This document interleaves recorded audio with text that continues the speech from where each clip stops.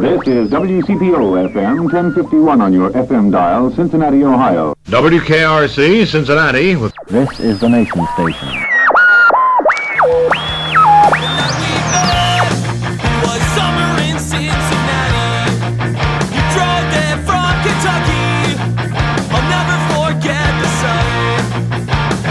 Hi again, everyone, and welcome to the Cincy Shirts Podcast. It's episode 153. Today on our show, it's the Best of 2020, Part 2. So, of course, we had the Best of 2020, Part 1, 2 weeks ago, but then we had Darren's rant squeezed in there last week, and now we're back to the Best of 2020, because we need to complete it now, because you wouldn't want to have the Best of 2020, Part 1, and then no Part 2, so I won't keep you long. We're just going to go through each episode, just a quick little recap, play a couple of clips maybe, and just to kind of give you an idea of what we did in the second half of 2020, and then you can go back and decide what episodes you want to listen to and get caught up on, but really, you should go back and listen to all of them, of course. We started off the second half of the year with a huge guest, Jeff Ruby, and Jeff Ruby had all kinds of great stories, so be sure to go back and listen to that episode. One story in particular that stuck out was, I believe before it was Game 6 of the 1975 World Series, that actually the original game ended up getting rained out. But he was friends with Sparky Anderson and a lot of the Big Red Machine, and while they were in the locker room, and this happened. Next thing you know, I mean, this is the fifth, sixth game of the World Series. I was about to say, what if he gets hurt wrestling? What if he gets sprained? What if he breaks a thumb? Anything, ankle, anything. Okay. And this is also, for context, this is arguably the greatest baseball game ever played, right? I think it was. It turned out to be, yeah, and greatest series, yes. So it got rained out. Okay, they never went back that day. So we had a lot of time to wrestle. So next thing you know, the benches are flying. I remember seeing a picture of Darrell Chaney doing a somersault. We knocked him over. He winds up in midair in a somersault. And Pete Rose is going like this, meaning safe. He's agging on John. Everybody's having a great time. And then Sparky is in his room, and he hears this noise. And he comes running out of his office at Fenway. And I got Johnny on the bottom, but Johnny's got me in a headlock, his arm around my neck, and I can't move. He can't move because I'm on top of him. I got him down. I knew how to wrestle. He didn't know how to wrestle. But he's got me in a headlock and choking me, okay?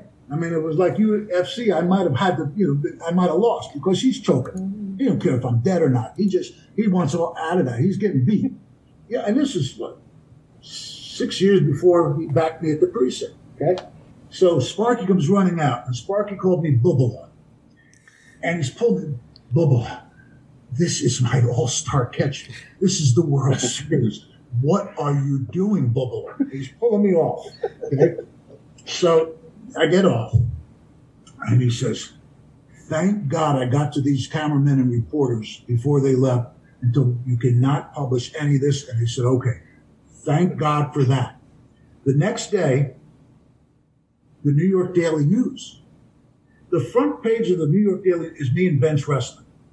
The front page. Big picture of him with the headlock me and my 66 jersey. So it's one of the great stories from Jeff Ruby. The following week, we learned all about Green Township with Joe Flickinger. He is, I believe, the Green Township Historical Society, so he told us all about Green and Coleraine Townships, and I love these episodes. I'm not sure how keen you are on this, but I like when we find out about other neighborhoods in Cincinnati, and if you want to come on, or you know someone that's would like to come on and talk about your neighborhood in Cincinnati or Northern Kentucky or Southeast Indiana, listen to this episode. Joe knew history, he had a lot of modern information, so it was a really great episode. Very well informed about his community, and it was very interesting. Similarly, Price Hill, we had Samantha and Tina from Price Hill Will. It's an organization in Price Hill that helps development both business and community-wise. They were great, learned a lot about Price Hill. Cincinnati Bulldogs was the following week. No, not a defunct sports team. That was Darren talking with a few Instagram influencers, I guess, and they have the dogs Harrison Ford and Vince Cincy. Sadly, we lost Vince Cincy back in the fall. Vince Cincy passed away, but the two ladies shared some tips with us about how to be an influencer, what kind of some of the tricks of the trade, not just for Instagram, but for Facebook and Twitter as well. And then the three of them also talked about, what it's like to own these bulldogs and, what fun they are. Science Around Cincinnati was the following episode. Chris Anderson checked in with us, and we talked a lot, well, of course, about Science Around Cincinnati. He does a YouTube show, and they discuss science, as the title would suggest. We also talked a little bit about the pandemic and how science kind of relates to that. That was interesting. We had the Reds organist on.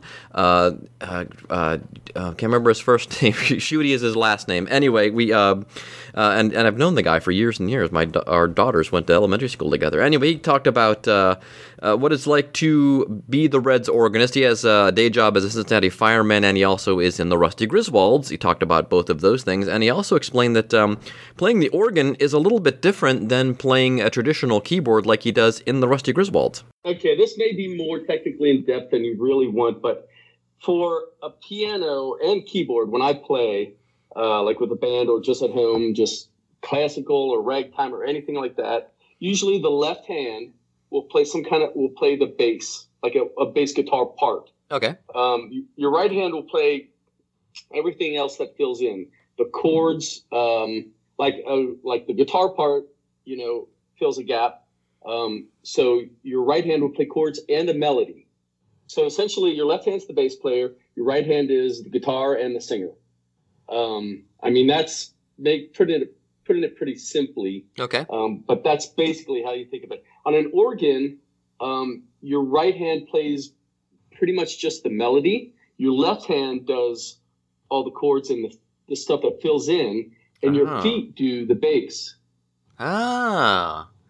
So it's you kind of change things around a lot, and you use your feet, which is that's a huge change. You're throwing two other limbs into trying to get things coordinated. So instead of having two limbs doing things, you're having four limbs that you have to coordinate. And that was my biggest hurdle. John Shooty talking about how it is different playing a regular organ or keyboard versus playing the organ for the Cincinnati Reds, which hopefully we'll be hearing again soon. Talked about Cincinnati trains on the following episode, and then we also talked about CVG on the following episode with the folks there. Found out about the history of the airport, of course, and what's going on today. It's Michael. Michael stopped by, Michael Flannery, and talking about his days on Fox 19, his days as a comedian out in Los Angeles, returning to Cincinnati to be, I guess, what he describes as a big fish in a small pond. And although when he took the gig at Fox 19 to be the host of the Afternoon Kids Club, he had some ground rules. Yep, it's called the Big Fish in a Small Pond, and they did that, and they were saying, okay, now you're going to be a host of this TV show at our station. Are you going to be like a pirate? Are you going to be a leprechaun? I said, no, I'm not. That's like, I'm going to be Michael. And if the kids love it, then I have a bench I can go to because I'm always going to be Michael. So we'll just go by that, and I'll be, maybe the older brother or uncle or whatever. But I'm just going to be myself instead of the pirate. And I get tired of doing the pirate. Then what do I do? Wow, they listen to you, huh? Yeah, which was amazing. Yeah. You're like Seinfeld. Yeah. You demanded to maintain creative control or it wasn't going to fly. I couldn't grab all the control, but I told them I'm allowed to say no to anything I say or do. And they said, okay. What kind of things did you have to say no to? The pirate was one. Okay. For Valentine's Day, they wanted me to hold a heart on a stick and throw confetti in the air and stuff like that. But I got in some trouble for some of the things I did. I want to hear these stories. Yeah. I was eating a bowl of cereal and then noticed the camera was on me. So I said something about, we'll be right back with more cartoons after this, with a whole mouthful of Cheerios and milk coming out and down my shirt, which is funny. And every kid thought it was funny. And so they were doing it at the table before they went to school and had to stop and go change their shirts. And so Mom started calling the station. What? Well, yeah, I asked, can you stop having Michael do that? Because I do one clip and it would run for a month. And do you remember Baloney Map? No. We need a Baloney Man shirt. I like it already. Baloney Map, yeah. I would take I had a map of the United States where each state, wooden state was cut out like the shape of the state. And I put that on a piece of bologna and cut out the shape of the state. And going into the commercial, I'd go, it's time for Baloney Map. I'll be right back and show you what it is. And I'm chewing on a piece of bologna. So it looks like I chewed out the piece of the state. And then when they were holding a piece of glass in between me and the camera, and I go, okay, here it is. And I slap it up on the glass. It's Kentucky. And the capital is Frankfurt. Because bologna sticks to glass. And then they'd add the capital in there. And then we got a call from a mom who in the spring all winter long, she couldn't figure out why her kitchen smelled bad. The kids had put a slice of bologna on every single pane of glass on the kitchen window, but they had the drapes closed all winter. And they just sat there and got old and smelled bad. Michael Flannery talking about his days at Fox 19. An old friend of Josh's and a guy I'm friendly with, Greg Warren. He's a stand-up comedian. You may have seen him on your TV over the years. Used to work at P&G like Josh, and he kind of shared got a little reflective on his career. He's had a pretty good career. Do follow him on all of his platforms and so forth. If you're like the wrestling, he was a big high school wrestler, and he coached a little bit on and off while he was doing stand-up, and he does a wrestling character, if you're into that. And you might know him from the Bob and Tom Show, actually, is probably where you know him best, as also Last Comic Standing. But here he is kind of reflecting on some of the things in his career around the time of Last Comic Standing. I took a couple of them early on, then I was like, okay, I know what that's about. I'm not going to go work for those guys again. Yeah. Yeah. So what would you say was your biggest turning point in like really, really getting going as a full-time comic? Was it just the amount of club work you were getting, or was there some comic or club that really helped you more than others? Was it finally getting on Bob and Tom?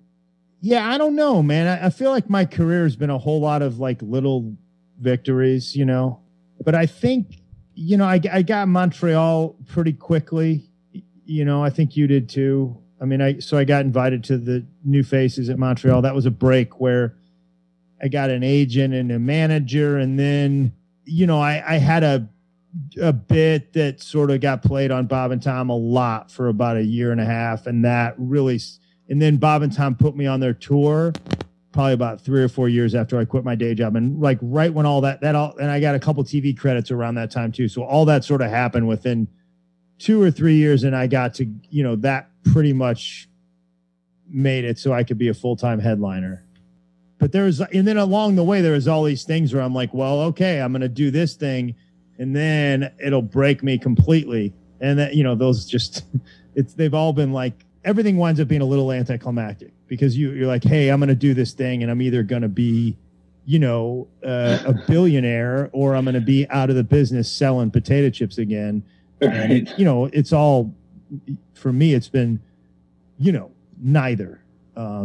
It's all positive, but it's, in increment. I shouldn't say all positive. I've had some setbacks too that I thought, well, I just blew I blew an opportunity there. That was I did Last Comic Standing. Montreal experience. Yeah, I did a Last Comic Stand, and Montreal for me was like a small win, but I had it built up so much like that I was going to be the superstar that it was a loss. And then, but I got stuff out of it. I was on Last Comic Standing a couple times in my career, and like the second time I was on it was fairly late, and at that point I was like, I thought I could win it, and I got to the semifinals and I lost, and some things didn't happen the way that I wanted them to, and I, for a good while I sort of talked myself into, well, that was your last chance. It's stupid. Don't ever. I spent 6 months not writing when I should have been, and and then things started to better things. 12 happen. years. Think your life in the corporate world gave you the work ethic to sit down and write, or I didn't work that hard in the corporate world, Darren. Greg Warren talking about stand-up comedy and reminiscing with his old pal Josh Sneed, their days at P&G and doing the stand-up comedy here in Cincinnati, and then eventually Greg doing it in Houston and in Los Angeles and places elsewhere.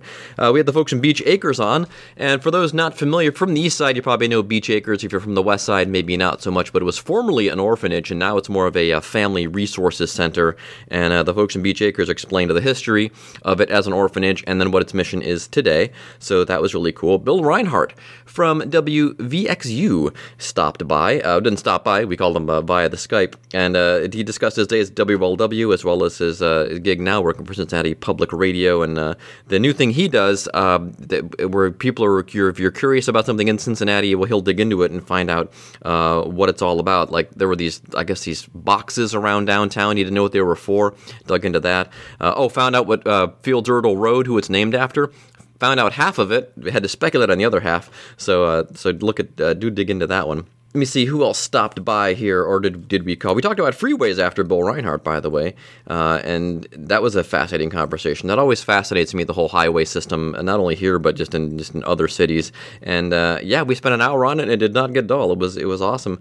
Roger Naylor was on the week after that. He was formerly, briefly, Gary Burbank's co-host when Doc Wolf went off to write cookbooks, and then of course, but Roger had, I guess, other passions. He'd written for. Well, he'll explain in this clip coming up that he'd written for a lot of publications in town, but when he was 18, he took a trip to Arizona, fell in love with the state, and desperately wanted to return. Well, yeah, I always knew that Arizona's where I wanted to live. I knew I was going to be a writer since I was 13. I knew I was going to live in Arizona since I was 18. But I never, I was still kind of figuring out what kind of writer I wanted to be, because since I never finished college, and I didn't really feel like a journalist, I didn't feel like a novelist, I wasn't sure, but I knew so I was always writing, and I was just kind of trying to get where I wanted to go, but I knew it had to be Arizona. When my wife and I got married, I took her out to Arizona honeymoon, spent 10 days going all over the state. I said, this is where we're going to live someday. Every vacation we would take would be to Arizona. We kept looking around and scouting around. I would sometimes just go out by myself because I was, I had to be out hiking in the desert. And so she was the one who kind of kept saying, look, you're never going to be happy until you're out there. And but to me, it was, and I knew that was true, but it was also a little scary, because I was a little bit of a celebrity in Cincinnati. I could always make a living in Cincinnati. I'd done radio, I'd done television. I was writing for Cincinnati Magazine. I was writing for the Cincinnati Enquirer at times. I was writing for City Beat and Everybody's News, all the little alternatives. I was writing for Ohio Magazine. I could always make a living there. I had enough of a reputation to do. And so the idea of giving all of that up and moving across the country and trying to make a living as a freelance writer, it was scary. So I was a little reluctant, and I was just very fortunate to be married to a wonderful woman who believed in me, who kept saying, you'll make it. You'll succeed. You'll do fine. I trust you. So I finally said, yeah, let's go. So I told Gary we'd be leaving, and I think that's when Doc had started coming around and doing some of the helping out with a little bit of the writing. So I think Doc came back into the role. I left. We drove, flew out to Cincinnati, spent a week, picked out a house, bought it, flew back, picked everything up, and drove out to Arizona, moved in 25 years ago. And it's just been the best decision I've ever made. Roger Naylor explaining how he found his way out to Arizona about the same time that Doc Wolf was coming back onto the Gary Burbank Show. And if some of you may remember Roger as the co-host of the Burbank Show, Bob Holtzman stopped by the next week. Bob Holtzman, sportscaster, and we talked about he works for ESPN mostly. I still believe he works for ESPN, and he had some interesting things to say about that gig. There's two memories that stand out that are of that same thread. He wanted me to see Nolan Ryan pitch at Riverfront Stadium, and I'll never forget. I was 8 years old when Pete Rose came up to bat against Eric Shaw, and my dad took me out of the bathtub, put a robe on me, and sat me down in front of the TV because he wanted me to see Pete break the hit record. Yep. Never forget that, even though I was 8 years old. No, that's one of those things that it's sort of a where were you when it happened moment. And those things happen, I think, more in baseball than in any other sport. And, I mentioned the Red Sox-Yankees series I covered in 2004. There was a time period for about 4 or 5 years, starting in 2004, when I covered almost every Red Sox Yankees game from like 04, 05, 06, 07. And there's nothing like that series, just because you see fans and you talk to fans and you see the emotion, and you know that here's this 21-year-old kid in Boston whose great-grandfather, was the last person in their family to ever see the Red Sox win the World Series, and how much it means that he finally got a chance to do that. And you saw it with the Cubs a few years ago. And I don't know that exists in other sports. I mean, it's I don't know how to describe it other than magic. I mean, you brought up the Jose Fernandez thing, and, D. Gordon.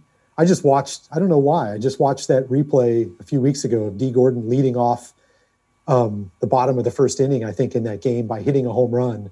Yeah. And just losing first home run of the year. The longest home run he's ever hit, ever. Yeah. And then just losing it, rounding the bases. Like, that can't be just luck. It's just, there's something about this game that's hard to put your finger on. Bob Holtzman from ESPN lives in northern Kentucky now. He is digging out. I don't think he's from here originally, but he fell in love with the area, and he explains that in the episode as well, and why he decided to settle here in Cincinnati. T.T. Stern Enzi, the following week, film critic for City Beat and also for Fox 19, and we talked about movies and how a kid gets interested into movies, and it's a fascinating story.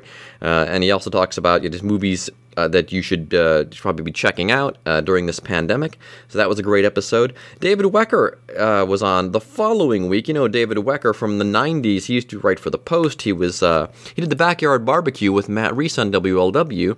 And, he kind of explains how that gig came about. And then they started having me on with Jim Scott in the mornings on Wednesday, which, to my chagrin, he started calling it Wacky Wednesday.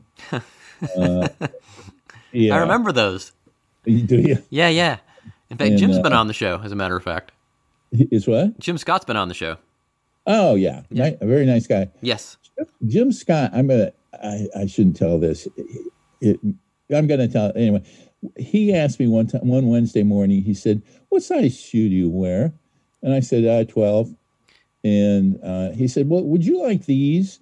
And he put this Florsheim box on the counter between us, and inside were these shoes that I would never wear. They were like golf shoes with tassels on them, but not golf shoes, but slip loafers with tassels on them. That kind of collegiate kind of looking shoe.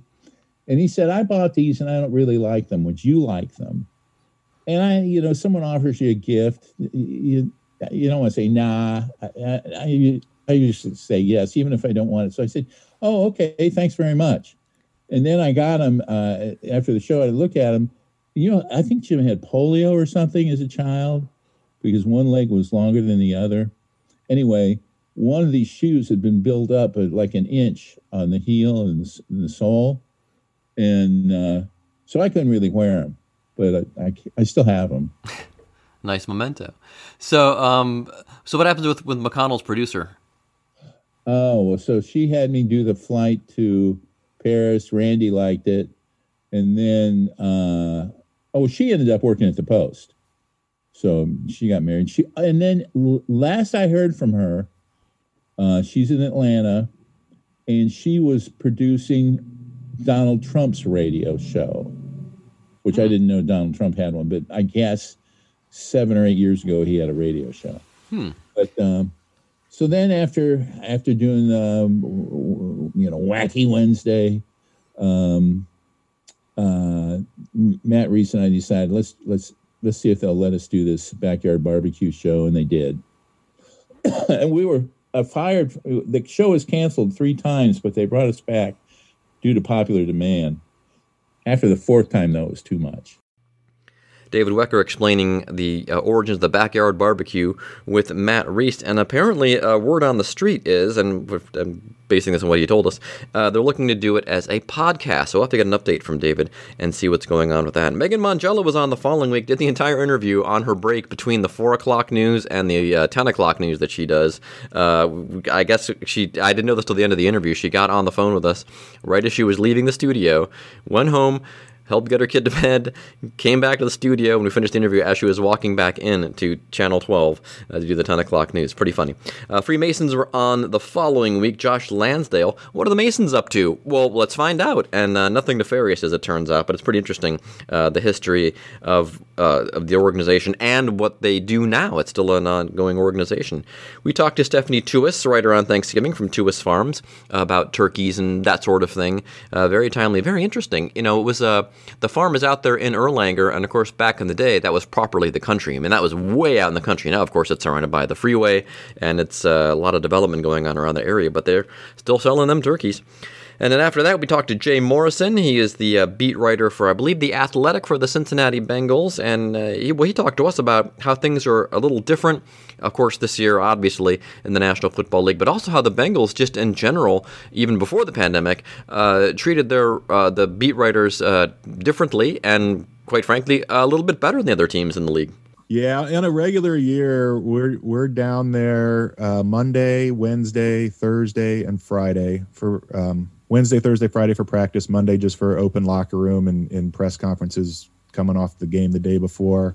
Wednesday, Thursday, and Friday, there's always an open locker room around 45 minutes, so you can get in there and talk to guys you need to talk to. We don't have that this year. They wheel them out in Zoom press conferences, and everybody has access to the same players. You can't just pull a guy off to the side and work on a story that nobody else is working on.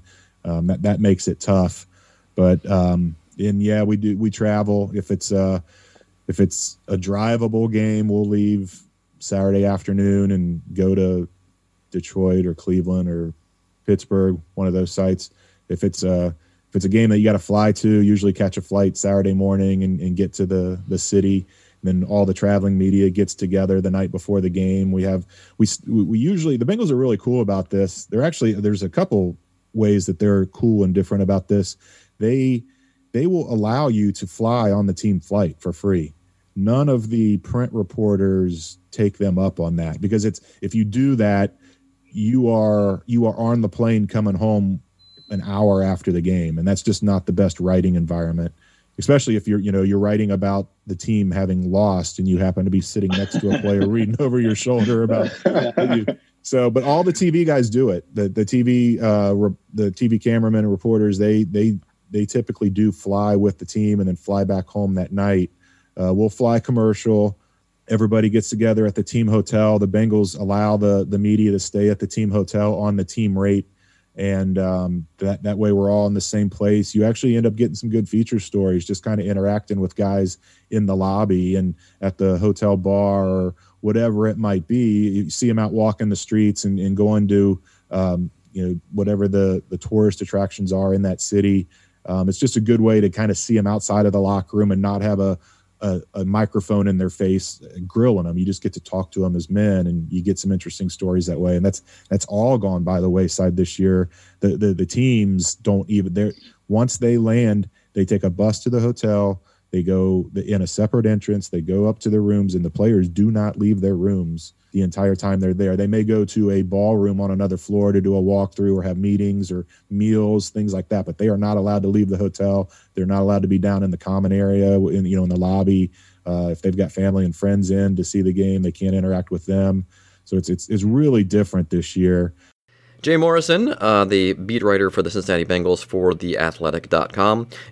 So a kind of interesting episode after that. I accidentally discovered that our head designer, Ricky Henry, is interested in D.B. Cooper, the skyjacker from the 1970s. You may be familiar, or 1971 specifically. He leapt out of a plane and no one ever saw him again, and he took like $350,000 with him, and only some of the money was found. It's an interesting story. And Rick and I go over some of the suspects, and this turned out to be a pretty popular episode. Some people emailed in, and some folks saw me. We didn't do many events this year. I'm also the events coordinator for Cincy Shirts, and we did one event. We did the one in the park in Washington Park for Christmas, and someone had stopped by the booth and was mentioning, that D.B. Cooper episode of the podcast was great. So maybe we'll do more of those, but maybe more so with like Josh and Darren and some of their interests, because Well, really, Cincy Shirts is the Josh and Darren show now, isn't it? So we had Ronnie Salerno made his third appearance on the show. He has a blog called Queen City Discovery, but now I think he's changed it to RonnieSalerno.com. So he still has all the abandoned stuff, and he's still like interested in that, but he also is doing like more artistic stuff and more photojournalism. So now it's all one big, I guess, clearinghouse for all of that stuff. So do check out Ronnie Salerno's website. We had Jeff Thomas on the following week.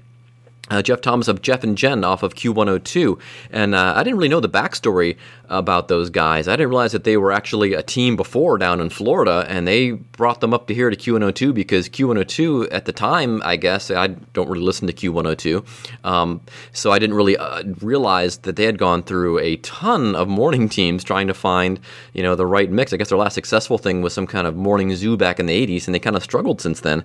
And, well, Jeff explains what happened when they arrived in Cincinnati. It's my understanding, I read an article that John Kieswetter wrote in the Cincinnati Enquirer around that time. He was writing about us being hired, and it was one of those like, here we go again at Q102 articles, because I think John Kieswetter wrote that Q102 had cycled through 13 different morning show combinations over the last 10 years. Wow. And at that time, Q102 itself was trying to figure out what it wanted to be, because it had been this dominant top 40 for many, many years. And then, competitors came onto the scene, and it just kind of lost its way trying to reestablish itself. And part of that journey was figuring out who was going to anchor the morning show. And if a team had, maybe lasted a year or two, they might have gotten an opportunity to go somewhere else, or the ratings weren't just good enough for them to hang in there. And so it was a revolving door there for a while. And it was a risk for us to come, because the Q102 was known for cycling through multiple morning shows over this long period of time. So we were rolling the dice, moving to a new city with no real guarantee that it would work. We weren't all that successful in Tampa, so. Did it give you any kind of confidence, though, that the station had not flipped formats in a generation? That at least, because you have two things, I guess, are working against you in radio. People might not like you, your show just might not work, and like you mentioned in New York, the format flips, and more than likely, you're gone. We had no confidence whatsoever, because not only did we weren't feeling that confidence in ourselves, like that much confidence in ourselves. We knew we had potential. We knew we had something that we thought could develop into something, but it was untested. It was unproven. And we got the sense that Q102 was like, okay, you guys are it. Like, if this doesn't work out, we're not just like blowing you guys up. We may reconsider what we're going to do as a radio station, was the sense that I got. So Jeff Thomas, he also at the beginning of the episode goes to his dresser drawer. He did the interview from his bedroom at his place somewhere in Cincinnati, and he showed us all the Cincinnati shirts he has. He had a ton of them. That was a lot of fun. And then we wrapped up the year, of course, with Bruce Cromer, timely, as you know him mostly as Scrooge from Playhouse in the Parks production of A Christmas Carol, but he's been in tons and tons of other stuff. He was in a movie last year. He talks about that. So he talks a lot about how you can just make a living as regionally as an actor. He is also an instructor at Wright State University. So he told his story and some of the things he's up to, and how things are going today. And there you have it. That is 2020 Part 2. Like I said, go back and listen to all those episodes. They are all really good, I guarantee. And if you haven't already, tell your friends and loved ones about the show, obviously, including folks who may no longer live in the area, but still feel connected to the Tri-State. Today's show is produced by me with help from Josh and Darren. Our theme music is Cincinnati by Big Nothing. They are from Philadelphia. Find their music on iTunes, Spotify, or wherever else you get your music. Find vintage tees from great places like Boston, Phoenix, Pittsburgh, Cleveland, Louisville, Seattle, Philadelphia, and more at oldschoolshirts.com. We've got like over 30 cities in there now, with your defunct sports teams, old shopping malls, old restaurants, old amusement parks, radio stations, all that kind of stuff. It's like Cincy shirts, but for those towns. And again, the promo code for this episode, I didn't pick a promo code, did I? Let's go with Part 2. Part 2, the word part and the number 2. Part 2. I'll do both, actually. I'll do part 2 and part 2. That'll be your promo code for this week. And all lowercase, all uppercase on the part. And you can use that to take 20% off your entire CincyShirts.com or OldSchoolShirts.com order. And or you can go in the stores over the Rhine and Hyde Park and say, hey, I'd like to use the podcast code part 2 for my 20% off. Follow our social channels, Facebook, Instagram, Twitter, and Snapchat for the latest Cincy Shirts news. Tell your friends about the show. Give us a good review wherever you get the podcast from. And as always, download or stream us next time. Bye. Cincinnati, you stole my heart. I don't think I slept that night. I don't think that it was right of me to leave without saying goodbye. I never said